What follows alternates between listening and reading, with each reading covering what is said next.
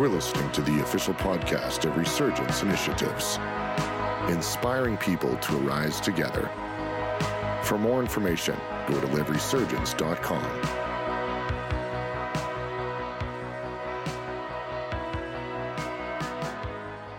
Welcome again to Resurgence. Those of you here and those of you watching online, as Travis said, my name is Daunavan. I'm in the global lead team for Resurgence, and it's such an honor to be able to come and share with you tonight. I'm also pastor at McKernan Baptist Church, and I work specifically with young adults and the worship ministry there. And my passion in my heart is to see people coming into the reality of who Christ is and who He's called them to be. And so Resurgence is a perfect fit for me to serve in a place that I love to share my gifts. And I'm looking forward to what God has for us as a ministry and what He's going to do in the city through Resurgence. But Happy New Year. It's January 2021. That's crazy. I don't know about you guys, but the last few weeks I've been reflecting a lot. 2020 was quite an unexpected year. It was quite a different year. And I have a question. How many of you have a word for the year? Raise your hand if you have like a word for the year. Unprecedented. That's a good, that works. That works. How many of you had a word for 2020? Anyone? Like at the beginning of 2020 you had a word for it? Well, peace? How did that go? All right. My word for 2020 was present, like being present to God, present to one another's. And I had a lot of opportunities to do that in 2020. A lot of the things that would have distracted me or taken me away from important things really got shut down. So 2020 for me was a lot of presence. But my question is, what is your word for 2021? Does anyone have a word for 2021? Anyone? Anyone bold enough to share their word? Growth. That is a good word. Any others? Redeem. That's good. Anyone else? Freedom. What's that? Freedom. Good word. Awesome. So you're hearing amongst our community, what I mean when I'm saying a word for the year is kind of something that God wants us to focus on, something He wants us to put our energy towards, something we're believing Him for perhaps, something that we may be excited to walk into in the new year. So I want to encourage you, before I get into my talk tonight, what is your word for 2021? What is God inviting you into this year? My word for 2021 is faith. And I believe that this is going to be a year where God is going to take me beyond some of the things that I've expected before, and He's going to move me into some new territory, I believe, this year. And I believe He has some really cool things for me this year. And so my word is faith. And as I was praying about that and reflecting on that, God gave me a word for, I believe, this community, for Resurgence, about faith. And what does it look like for us to embrace faith? And not that I need your word for 2021 to be faith, but I believe that when we look at the word faith and what it means and what the Bible invites us into in regards to faith, we're going to see that God has some pretty amazing things for us in the year ahead. And so, again, before I get into my talk, I want to give you like 30 seconds. Just ask the Lord what may be a word for 2021. You don't need to have an answer right now. He might give you a few different ideas, but I'm literally just going to be quiet for 30 seconds. So those of you online, just do the same thing. Just take some time and think about this year ahead. What is something that God may be inviting you into? What is something that He may be wanting you to grow in this upcoming year? And so just take some time with Him now.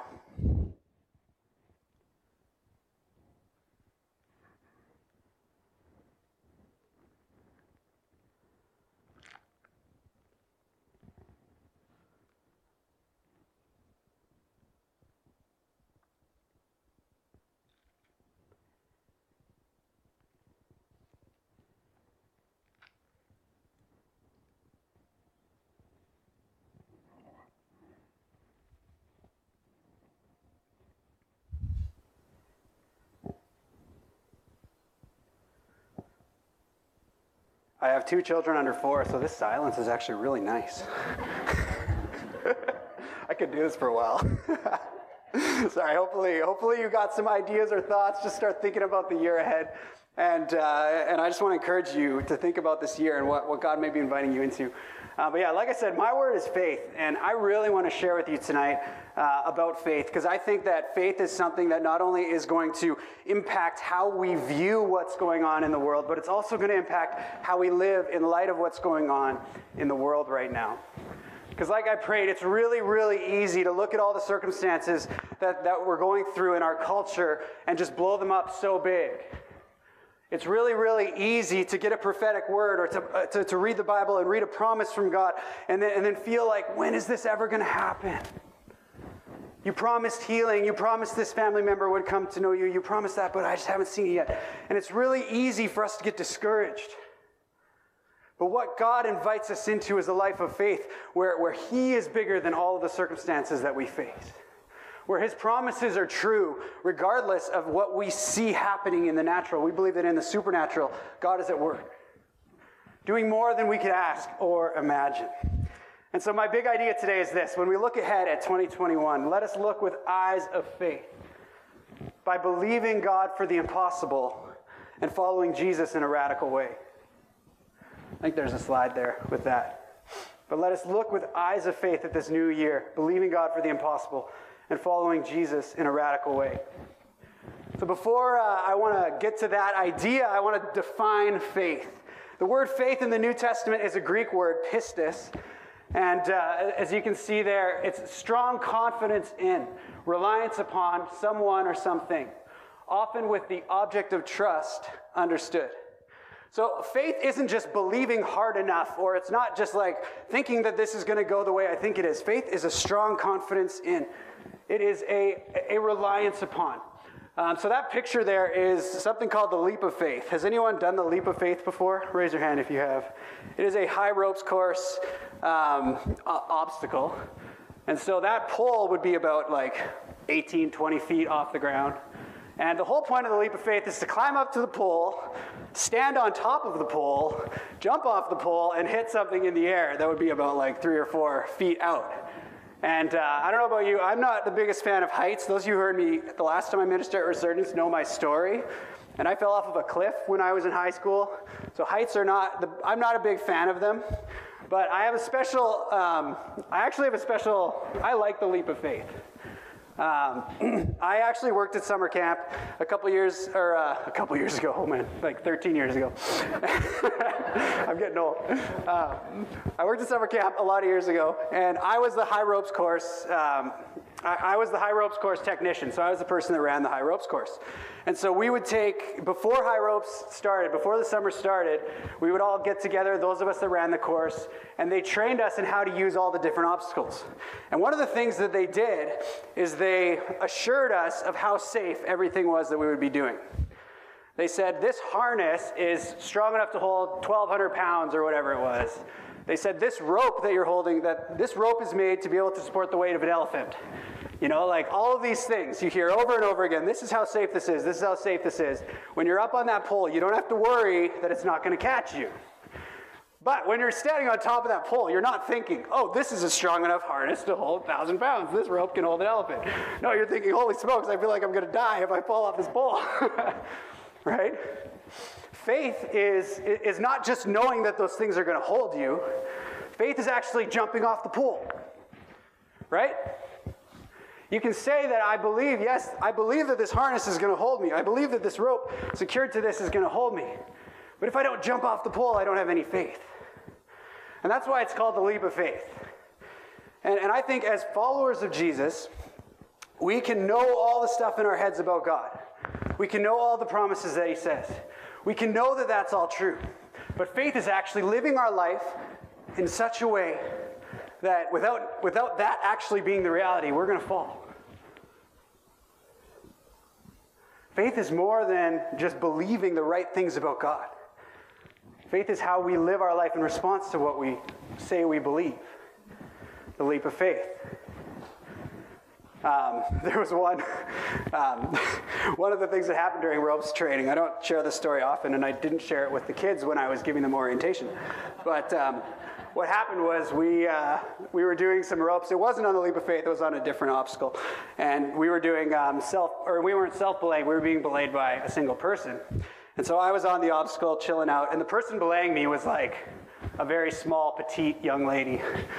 And one of the things that is very important is that when you're belaying somebody who's bigger than you, you need to have a backup belayer there. And so this person stands behind the person belaying and holds the rope as like a secondary way of securing that the person is safe. And so what happened is the backup belayer wasn't paying attention when I fell off the obstacle. And literally exactly what you think would happen happened. I fell down and she came up. And thankfully, her weight was enough that I didn't hit the ground or anything, and the backup belayer caught us eventually.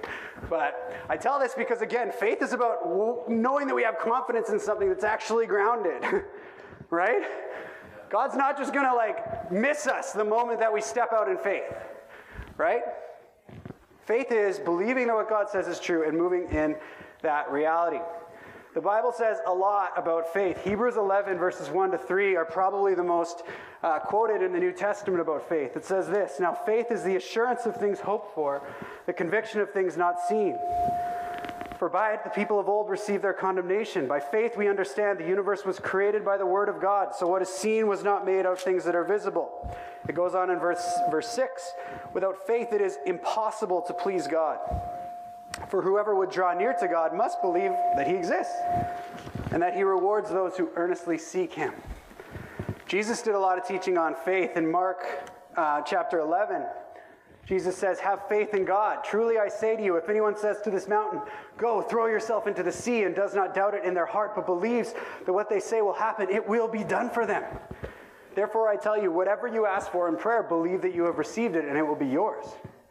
Matthew 17:20, Jesus says, "Because you have so little faith," this miracle is not happening. He goes on to say, "Truly I tell you, if you have faith as small as this mustard seed, you can say to this mountain, 'Move from here,' and it will move. Nothing will be impossible for you." Matthew 8:23, Jesus got into the boat and his disciples follow him.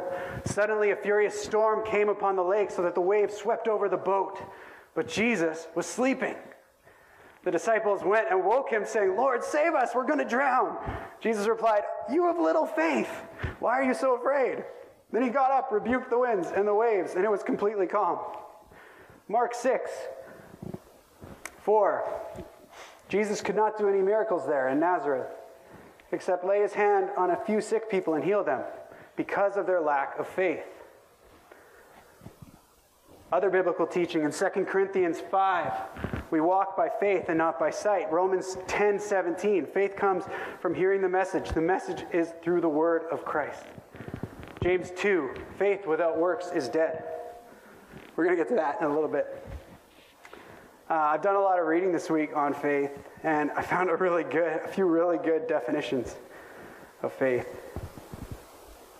The first is faith is dependence upon God that becomes supernatural in its working.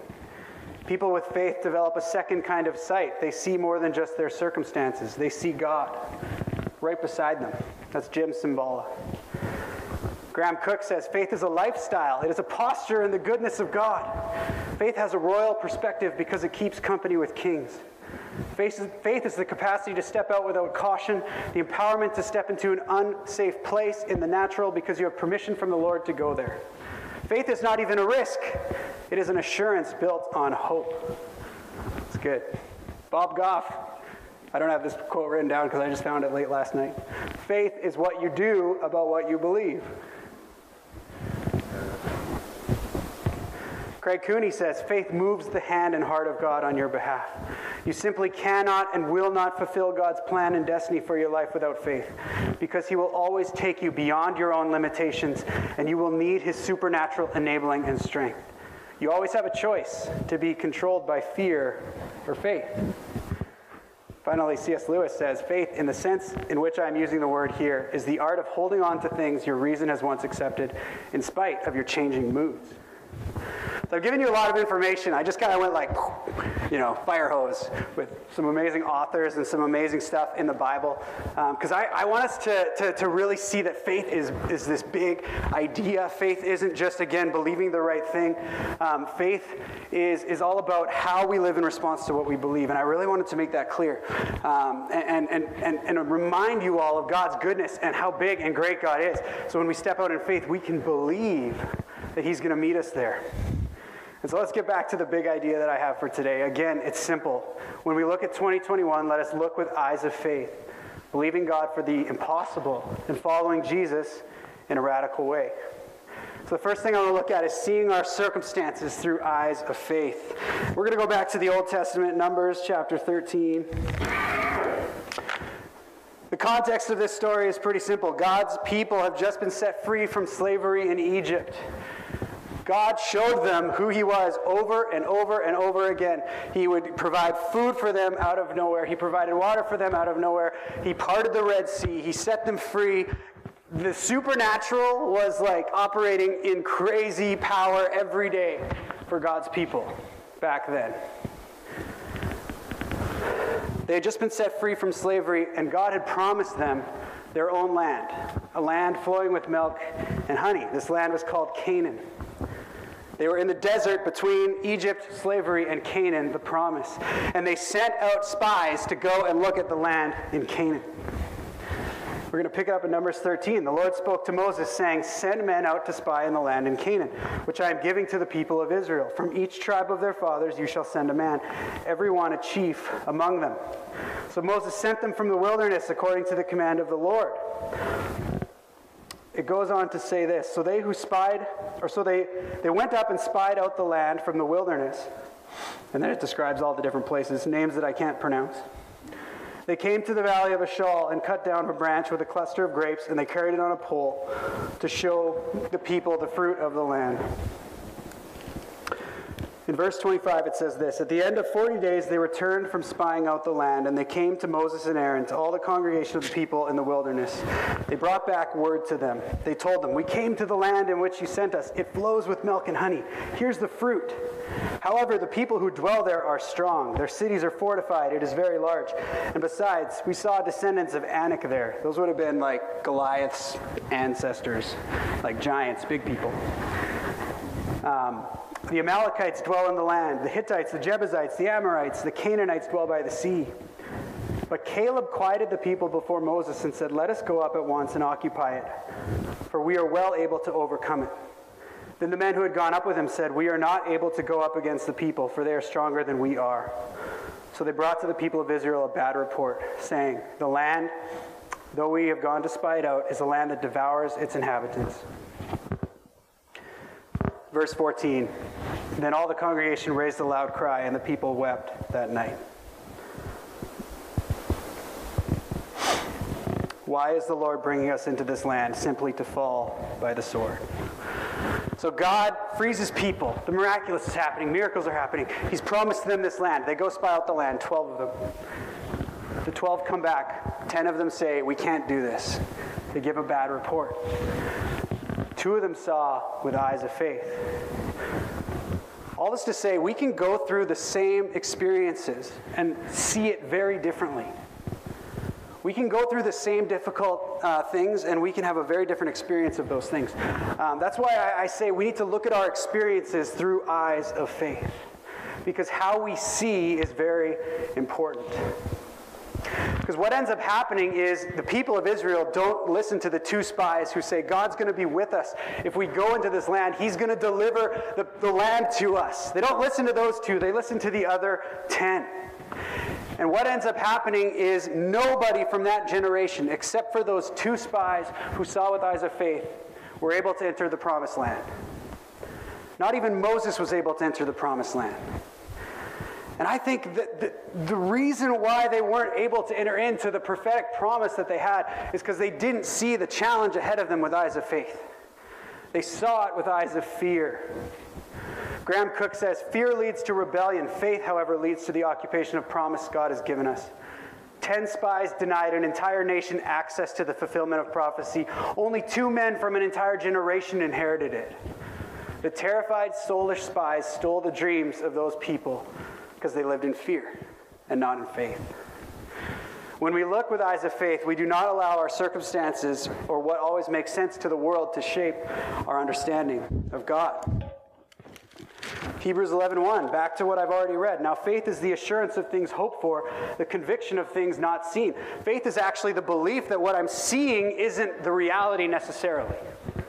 What I'm seeing right in front of me is not actually the reality necessarily. The unseen, what God is doing, what God is up to, is actually more real than what I'm seeing with my 2 eyes. That's faith. That's seeing with eyes of faith.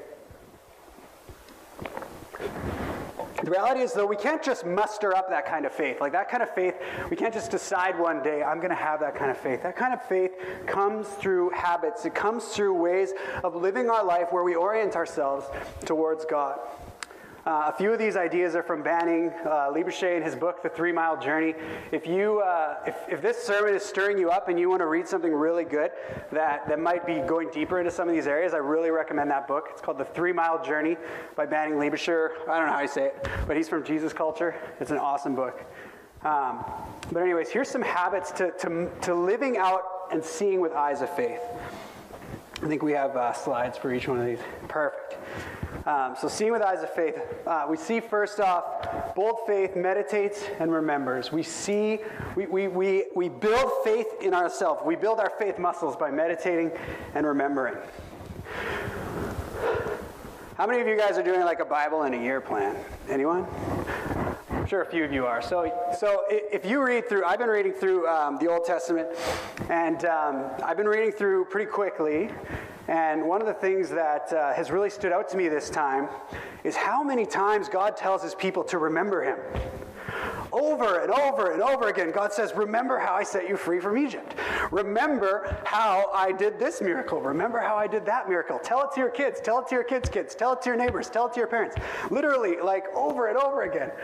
I didn't know, I've never noticed it before until I've been reading more quickly through it, but it's just crazy over and over again. Remember what I've done. Bold faith comes through meditating and remembering. And so what that means is if God's done a miracle in your life, if he's done something amazing, don't forget it. Write it down. Tell it to people. Let it become something that you keep in front of you. And not only circumstances that happen to you, but things in the Bible. Take time to meditate on them. Remember them. Let the reality of this God who has died and conquered death, rose from the dead, is seated on high. That's worth remembering. That's worth meditating on.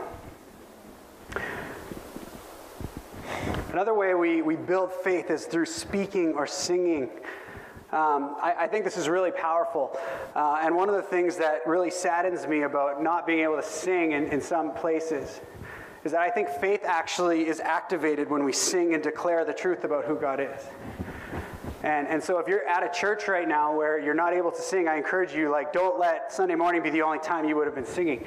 Go and sing in other places, sing in other times. Speak the truth of God. Our words have power. Our words have authority. How do we talk about God? How do we talk about the promises of God? Are we saying, woe is me all the time? Oh, my life is brutal. One of the convictions that my wife had it was probably in early December, she really felt the Lord strongly say to her, stop complaining. Don't complain. Be thankful. Because we realized that so many of our conversations just had to do with oh, this sucks, this is brutal, oh, this is horrible, these circumstances are and so many of our conversations were just COVID this, COVID that. And we realized we were starting to get despairing. We were starting to it was changing our internal reality. Bold faith speaks the truth. It doesn't live in complaining, it lives in gratitude. Bold faith lives in speaking out the truth, in singing out the truth.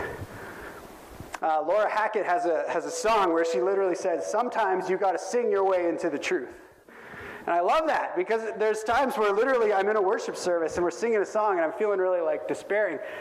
But even that song, Yesterday Man, I swear every time I sing that song, it does that in my heart. It just reorients me to his promises. I love that song.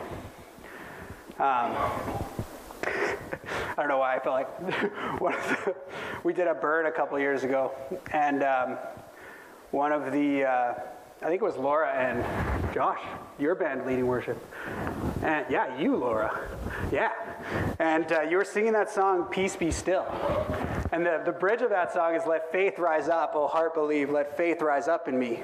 And I think what had happened is Laura thought it was only an hour-long set, but it was actually a 2-hour-long set. Do you remember this? Yeah. And so they only had 3 songs for 2 hours. And so I think Laura sang that bridge for 45 minutes straight. Do you remember that? Oh yeah, it was awesome. It was awesome. We didn't necessarily go according to plan, but it was awesome. Anyways, we sometimes have to sing the truth, declare it, speak it out. That's how faith rises up in us. Another way is that bold faith sometimes has to wait. Bold faith comes through waiting and trusting. We want everything now. We want COVID to be over yesterday. But sometimes bold faith comes through waiting, actively leaning in to the anticipation of what to come. I'm not sure how I worded the next quote. You can put it up there. Bold faith comes through feeding faith. Yes, I like this. One of the things that God's been really speaking to me about in the last couple of weeks especially is, what am I feeding? Am I feeding fear or am I feeding faith? Because every time I open my Facebook or my Instagram or my Twitter, I'm feeding fear. Literally every single time I turn on social media, I'm feeding fear. Because what you feed will grow. And so if you feed fear with all of the stuff that is anti what Christ wants you to believe and who he wants you to become, if that's what you're feeding, that's what's going to grow. And so one of the things I've been encouraged to do this year by the Lord, I read a lot. And one of the things that I feel like God had said to me about this year is, I want you to read the Bible before you read anything else every day for the entire year. And I'm actually really excited about that, because I do read a lot of stuff. And I'm excited to feed faith by reading God's Word. And some days it might be a lot of chapters. Some days it might be like one chapter or a few verses. But I'm going to feed faith this year. That's something I'm going to do, rather than feeding fear. Bold faith prays. Bold faith prays. We believe that when we seek God's face, he hears us and he responds to us. We can pray with boldness. We can pray as sons and daughters. With confidence, we can come before him.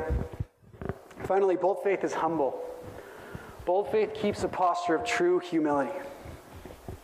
You know, and this one's difficult, because this one is really about ensuring that we believe that God is the one in control. And there might be a level of humility that God's inviting us into this year.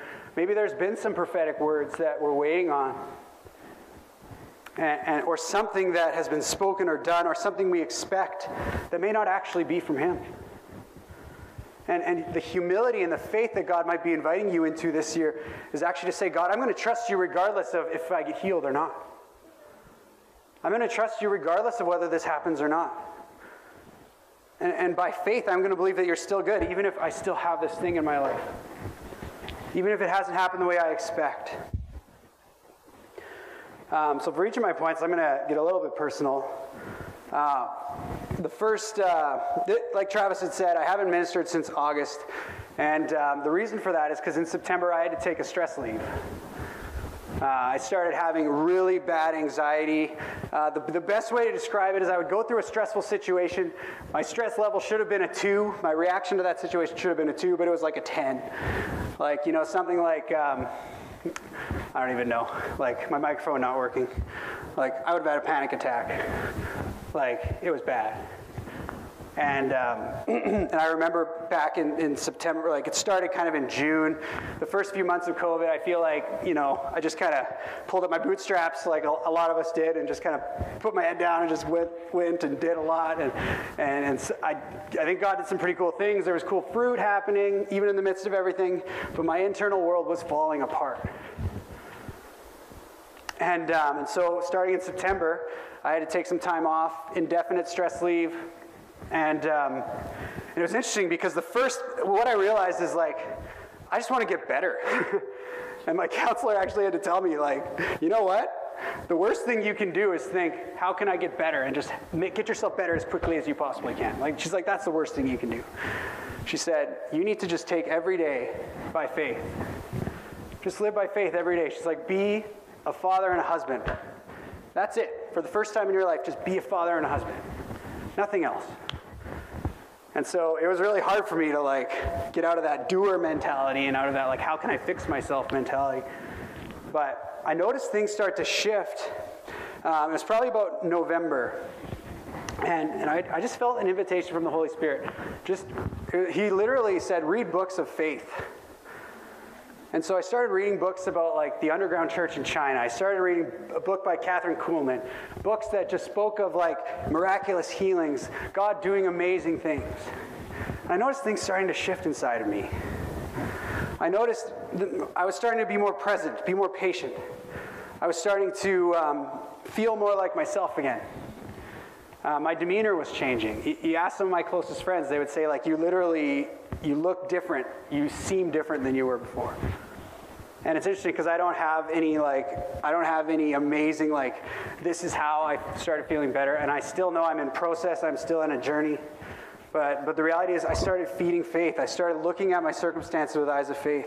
I made the most important thing my relationship with Jesus. And over time, healing started to happen. And I'm excited for whatever God has.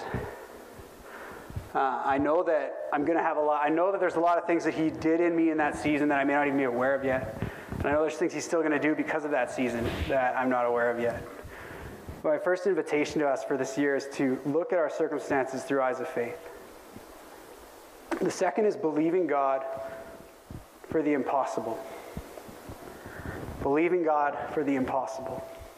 I think one of the ways we know that we're living by faith is we can look back and say we wouldn't actually be able to be where we are without God's intervention. So one of the questions I want to think about is what kind of risks are we taking? What kind of ways are we living our life that would go completely awry if we didn't have Jesus in our life? What are the things that we are doing that we need to depend on him for? I've already read the verse where Jesus says, faith like a mustard seed can move mountains. We see throughout Jesus' ministry, he does some pretty impossible things. He does some pretty amazing things. And a lot of them throughout his ministry, he says, these things happen because of your faith. In Mark, there's 3 stories, kind of boom, boom, boom, starting in chapter 2. Mark chapter 2, Jesus is ministering in his house, and it's a full house. It is not a COVID-safe house. There's like 50 people in a small living room. He's preaching. He's probably got this great sermon, you know. All of a sudden, what happens? The drywall starts moving up in the roof. Someone's foot comes through the ceiling. They start cutting a hole in the roof. Could you imagine being there when that happened? All of a sudden, there's these guys lowering a paralytic man through the roof because they couldn't get to Jesus through the front door. So they go up to the roof, cut a hole in the roof, lower their friend in through. That's a crazy story, isn't it? We read that. I feel like we read that story, we kind of brush over the details of it. But like, if you actually put yourself in that story, that's insane. Like, Jesus is like ministering in your house, and then could you imagine being the homeowner? Like, what the heck? I'm not inviting this guy back. And so these friends lower their paralytic friend through the roof to Jesus. In Mark chapter 2, it says this. When they could not get near Jesus because of the crowd, they removed the roof from above him. When they made an opening, they let the bed down on which the paralytic lay. When Jesus saw their faith, he said to the paralytic, "Son, your sins are forgiven." Later he says this, "Your sins are forgiven, and rise, take up your bed, and walk." May you know that the Son of Man has authority on earth to forgive sins. The paralytic man rose and immediately picked up his bed, went out before them, and all were amazed and glorified God, saying, "We've never seen anything like this." There's a lot of details in that story that I don't have time to unpack tonight, but I just want to point out what Jesus said when his friends lowered it down. Jesus said he saw the faith of the friends. I don't know if the paralytic guy had any faith. Who knows? But it says Jesus saw the faith of the friends, and he healed the man and forgave his sins. In Mark chapter 5, this is one of my favorite stories of Jesus. Jesus is, he's ministering, and a leader, this guy named Jairus, comes and says, "Hey, my daughter's sick. I need you to heal my daughter." And so Jesus says, "Okay, I'll come with you to your house." And Jesus is walking to this man's house, this leader, this big deal guy, when all of a sudden, he feels power go out from him. In verse 24, it says this, "A great crowd followed Jesus, and they surrounded him." So just picture like Jesus walking, and all these people, kind of like a mosh pit, just moving through town. "There was a woman who had a discharge of blood for 12 years, who had suffered much under many doctors, and had spent all that she had, and was no better, but rather grew worse. She had heard the reports about Jesus and came up behind him in the crowd and touched his garment. For she said, 'Even if I touch his garment, I will be made well.' And immediately the flow of blood dried up, and she felt in her body that she was healed of her disease. And Jesus, perceiving in himself that power had gone out for him, immediately turned in the crowd and said, "Who touched my garments?" Later it says this, Jesus said to her, "Daughter, your faith has made you well." Again, I've been reading through the Old Testament, and so when you read through the Old Testament, you realize a bleeding woman is what the Jewish people would have described as unclean. Nobody was allowed to touch her. She wasn't allowed to touch anybody. By law, if she touched anybody, they would have to stay separate or isolate themselves for the entire day. Then they would have to go to the temple the next day and wash themselves to be made clean from this woman touching them. So this woman had been bleeding for years, which means she probably hadn't touched or been touched by anyone for years. Think about that. This woman sees Jesus. She's probably heard about this guy who does miracles. He does amazing things. She thinks, what'll happen if I touch him? What'll happen? She goes and she touches him. And rather than Jesus being made unclean, the woman becomes clean. Because of her faith. Because she was bold enough to believe that if I touch Jesus, he's going to heal me. The final story of faith, this one's not as encouraging. Mark 6. It isn't. This one's intense. This one really messes with me. Jesus went away from there and came to his hometown. His disciples followed him. On the Sabbath, he began to teach in the synagogue, and many who heard him were astonished, saying, "Where does this man get these things? Where is this wisdom given to him? How does he do all these mighty works? Is this not the carpenter, the son of Mary and Joseph, the brother of James and Joseph and Judas and Simon?" They took offense at Jesus. And he said to them, "A prophet is not without honor in his hometown and among his relatives and in his own household." This is the kicker. Jesus could do no mighty work there, except that he laid his hands on a few sick people and healed them. And Jesus marveled because of their lack of faith. Jesus couldn't do any miracles in Nazareth because they didn't have enough faith. That verse just messes with me. It shows me how important it is that we have faith, that we live by faith, that we believe that God is able to do the impossible. And so out of these three stories, I just want you to think about, what is God inviting you today? Who's he inviting you? What is he inviting you to break through a roof and to lower down to him? What is that thing in your life that you literally need to do something bold, something extreme about to show the faith that you have, to believe that God can meet you in your place of need, meet you in your place of longing? What might that be today? The second question is, what do you need in a touch from Jesus? What do you need in a touch from Jesus? When you reach out and touch him, what do you need? Do you have the faith to believe for that today? And finally, what things may we not be seeing in our midst, in our churches, in our life because of our lack of faith? What things may we actually not be walking in and experiencing? They had Jesus physically right in front of him. He was doing miracles everywhere, but he didn't do any there. I'm not inviting this guy back. What kind of things might we actually be limiting God doing in our midst because of our lack of faith? So I just want you to think about that now. Again, what might our act of breaking through the roof be? What might he be doing? Some of you need to do something intense. There might actually be some of you that need to take a bold step of faith, break through a roof, do something crazy. Some of you, again, you might just need to touch him. You might need to reach out and say, "Jesus, I'm really believing you for this. I'm going to take a touch of faith. I'm going to take a risk." And some of us might just be living in offense and guilt towards Jesus. And faith has not been happening.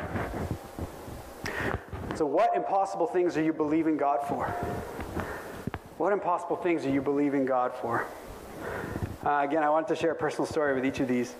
The first one, or for this one, right after Kirsten and I were married, it was a really intense season of my life because I felt like God was inviting me to be on staff with the House of Prayer Edmonton. And this was I'd gone through Bible school. I was at a point, but I was so convinced that God wanted me to be at House of Prayer. And the crazy thing about that is that they couldn't pay me. All of my money would have had to come through raising support. And so we had just gotten married. We were living in our first house. We were paying rent. And I was living as a missionary, raising my support month to month. Talk about impossible. There was one month where legitimately we didn't have enough money to pay our rent that next month. It was like the 29th. The 31st was coming. We did not have enough money in our bank account, and not enough money was coming in between then to pay our rent check. We had pre-written all of our checks. That one would have bounced. We were living by faith. We believed that God was going to move, that he was going to provide for us. And I remember Kirsten and I actually thanking God for how he was going to provide. And I remember I was at the church one day. I opened our church mailbox. We used to have those mailboxes at church.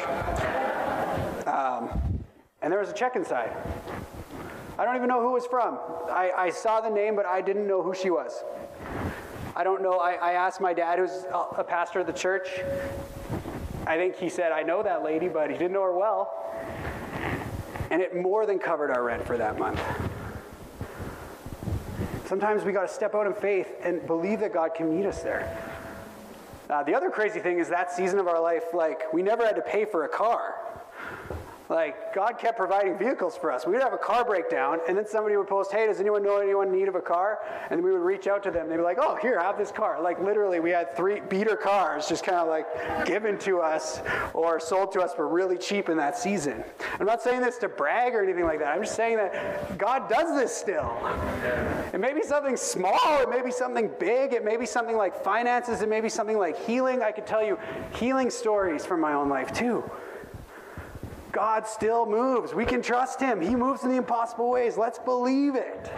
Let's live our lives like it's true. And finally, faith is following Jesus in a radical way. James 2:17 says this. It's really simple. Faith by itself, if it does not have works, is dead. Faith by itself, if it does not have works, is dead. Faith is a verb. Again, like I said, faith is not just believing hard enough. Faith is how we live our life. It is accompanied by our character, by our life. Probably one of the best examples of faith in the Old Testament, in my opinion, for somebody whose circumstances don't make any sense, is Joseph. And again, I'm wanting to tell a lot of stories from the Bible tonight, because when you read through Hebrews 11 and 12, these passages about faith, it's just story after story about how God had been at work. And so that's what I wanted to do tonight. But in Genesis 37, we meet this guy named Joseph. And Joseph is the youngest, or second youngest, of 12 brothers. And he's not liked at all by his brothers. But God gives him this dream where in the dream, his brothers are basically kneeling at his feet. And in his pride and in his youth, Joseph goes and tells the brothers his dream. Why would you do that, Joseph? That makes no sense. Why would you go and tell your brothers this dream? So Joseph tells the brothers this dream, and what happens? His brothers leave him for dead. They throw him in a well. And they tell his father that he's died. And if I'm Joseph in that well, I've pretty much given up on that dream by then, right? But Joseph has faith, and that faith has works. And what we see is Joseph gets rescued from the well, sold into slavery. Everywhere Joseph goes, he is exemplary to the point where everywhere he goes, he becomes the guy in charge. His character is so incredible that he is a person of influence no matter where he goes. We read this in Genesis 39, verses 3 to 4. It says this, Joseph's master saw that the Lord was with him, and the Lord caused Joseph and all that he did to succeed in his hands. So Joseph found favor in his sight and attended him, and he made him the overseer of his house and put him in charge of everything that he had. Joseph stays faithful. And then we know, those of us who know the story know what happens next. Joseph is in charge of Potiphar's house, this guy who's a ruler in Egypt. And Potiphar's wife comes and tries to seduce Joseph. But Joseph denies her. And then she frames him. And Joseph goes to prison. And then I just can't, like, when I put myself in Joseph's shoes, I'm like, I would have given up on that dream a long time ago, God.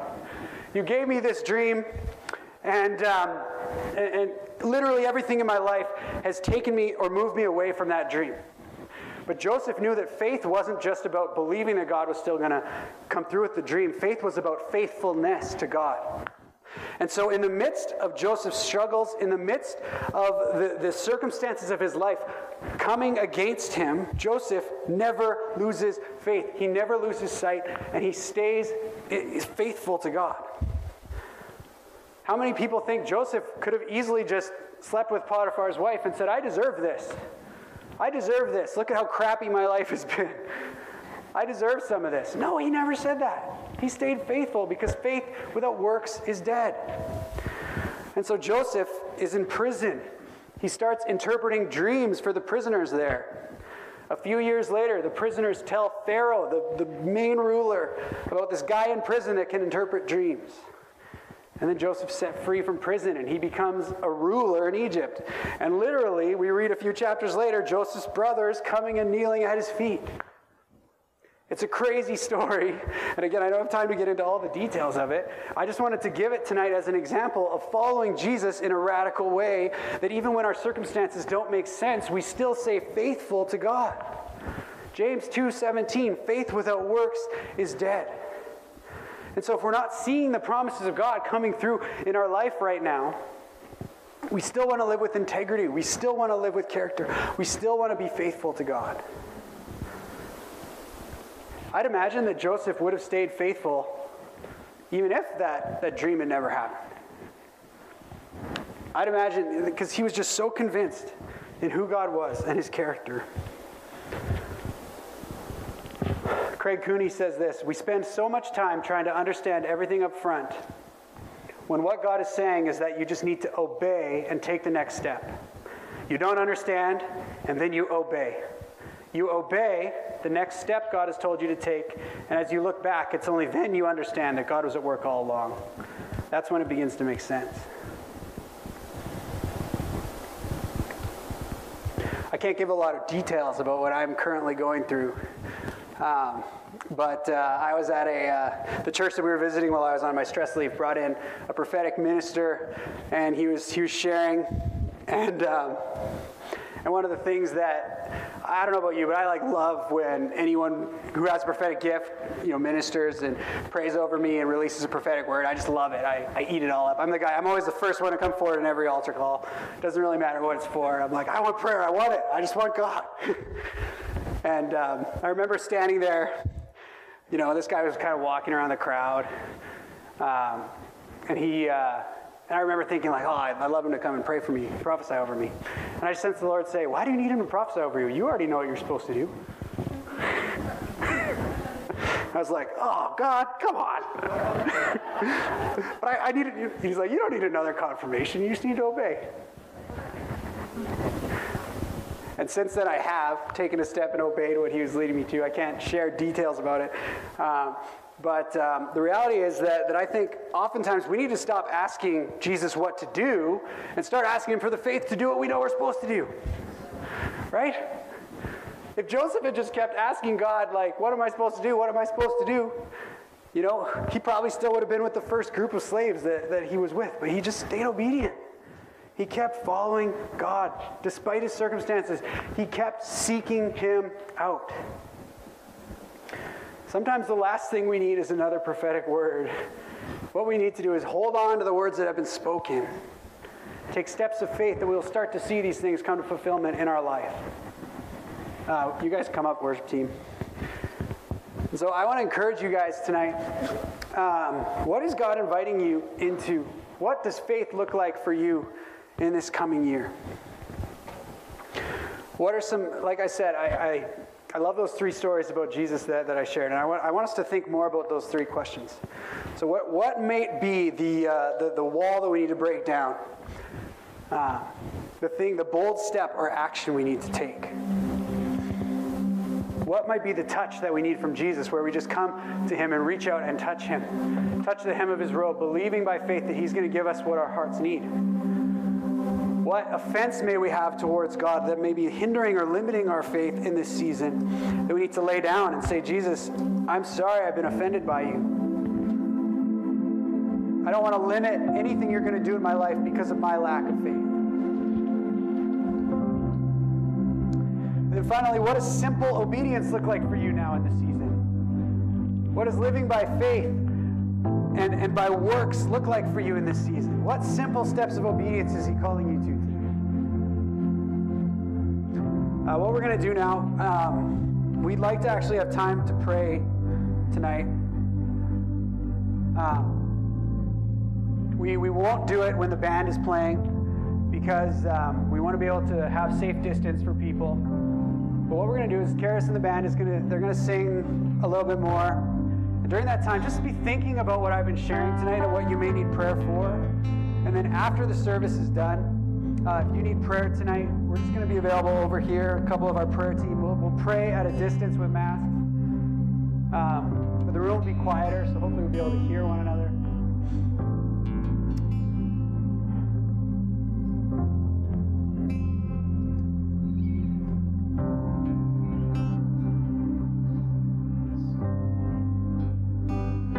I just really sense God's doing a deep work in people's hearts right now.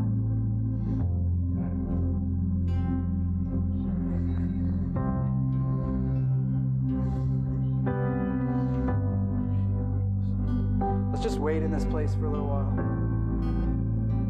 God, let faith rise up in us. Not about emotion, not about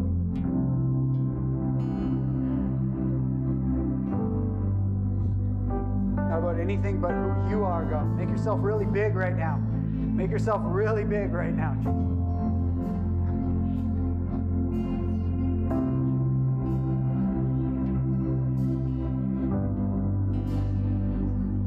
So I encourage you to stand up right now. I'm going to pray for you. Jesus, I just lift up my brothers and sisters to you right now, God, and I just pray that faith would rise up in our hearts, Jesus. Again, not just about us feeling or believing hard enough, but about us seeing you so much bigger than our circumstances, God. Jesus, we come before you and we receive all that you have for us right now, God. We want to feed faith right now. We want to feed faith right now. Declare your goodness, declare your leadership, declare your promises, declare our intention to follow you, Jesus. To live a life that reflects you, that is firm in believing who you are, who you say that we are. Jesus, we walk by faith and not by sight. And so, Lord, I just pray that in this season, God, we would learn to trust you. We would learn to see you. We would learn to know you. We would learn to receive from you, God.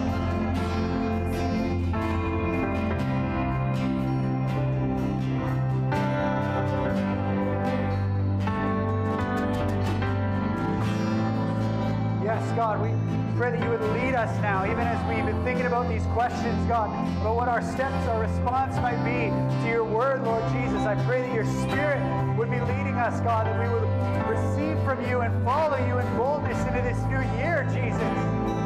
That 2021 would be a year of advance, it would be a year of increase. It would be a year of healing. It would be a year of freedom. It would be a year where we look back and say, I would not have made it through this year without your hand at work, God. We pray that our neighbors would be saved. We pray that our families would be saved. We pray that the people that we interact with at our workplaces, the people we interact with at school would be saved because they see the faith that we have and they see that we serve a God who is alive, a God who is real. That God, people would be busting down the doors of churches because they would say, we want that. We want that. We would see people lowering their friends through the roof because God's doing something real. That's my prayer for us, God, at Resurgence. That's my prayer for us as brothers and sisters, Lord Jesus, in this city, the church in this city, that we would be marked by our faith in a real God. The same God who raised Christ Jesus from the dead lives in us. And so we walk by faith, God. Continue to lead us us and empower us even now. Speak to us, Holy Spirit. In Jesus' name, amen.